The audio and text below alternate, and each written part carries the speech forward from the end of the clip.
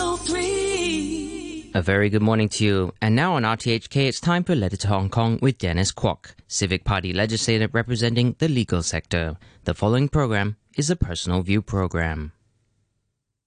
Dear fellow citizens, last week, Tam Yiu-chung, a representative in the National People's Congress Standing Committee, said that he looks forward to the completion of the Article 23 legislation by Carrie Lam's administration by August next year.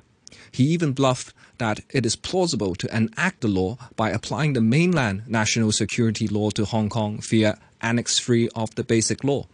Such outrageous remarks fly in the face of the legislative power in Hong Kong, which is solely a matter for the Legislative Council of Hong Kong, not the NPCSC. Article 23 of the Basic Law also makes that point clear. Article 23 legislation has been a ticking time bomb since the handover. As it transpired, the intention of the Hong Kong and Chinese authorities with the legislation is to suppress political opposition in the name of national security. One may recall that in 2003, the Hong Kong government attempted to force through the National Security Bill. On 1st July 2003, 500,000 people took to the streets to peacefully protest against the bill. Tung Chee-hwa, the then chief executive, was prepared to go ahead with the second reading of the bill despite the large-scale protests. He withdrew the bill in the 11th hour when James Tan, chairperson of the Liberal Party, announced his resignation from the Executive Council. Without the votes of the Liberal Party members in the Legislature, Tung Chee-hwa knew that the bill could not be passed, hence the withdrawal. Hong Kong people successfully resisted the Article 23 legislation for the first time. The same did not play out in 2019 with the extradition bill. On 9th of June, more than 1 million marched in the street against the resumption of the second reading of the extradition bill. The Liberal Party, which flipped in 2003, wasted no time to reassure the government of its full support for the bill by issuing a public statement immediately after the march. So did the New People's Party.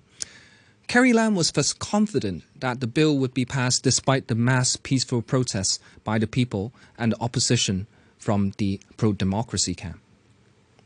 Her defiance of public opinion led to the outbreak of escalated actions, which eventually forced her to withdraw the bill months later. It was a victory for the people, but a victory with huge costs, especially on the life, limb, and liberty of our younger generation. What we've learned is that past successful attempts at resisting draconian laws may not be replicated. The pro-establishment political parties have since pledged absolute loyalty to Beijing. One cannot expect them to respect the will of the Hong Kong people. They will ignore public opinion. Right now, the government has the support in terms of the number of votes it needs in the legislature, and that is why they feel they could ignore the voice of the Hong Kong people. Protests and direct confrontations may have forced the government to withdraw the extradition bill, but it comes at a heavy price for society as a whole, and the government has been responding with ever stronger suppression. We can see that legislative proposals that violate our fundamental values and freedom will be coming one after another. This is the hallmark of an authoritarian government. They will criminalize anything they do not like, turning the rule of law into the rule by law. Therefore, we must get the Hong Kong people to vote in the Legislative Council election in September so as to reclaim the power of veto for the Hong Kong people. For that, we need a simple majority, which is 35 seats or more in the geographical and functional constituencies combined. When we secure the simple majority, the government will cease to have a hall pass in the legislative process. Now, I'm fully aware that the lawmaking powers of members of the Legislative Council are restricted. A simple majority in Legislature will not change the fact that the political system of Hong Kong is undemocratic. But it will allow us to veto government policies and legislative proposals that are against the interests of the Hong Kong people. It will make those in power think twice. Moreover, democratic lawmakers and pro-democracy election committee members will then make up a significant portion in the Chief Executive Election Committee. We can beat them at their own game. Hong Kong people have suffered immensely when our government completely failed to stand up for one country, two systems. Instead, our government only knows how to appease Beijing over safeguarding the interests of the Hong Kong people. As you can see in the extradition bill saga and the 180-degree turn on the interpretation of Article 22.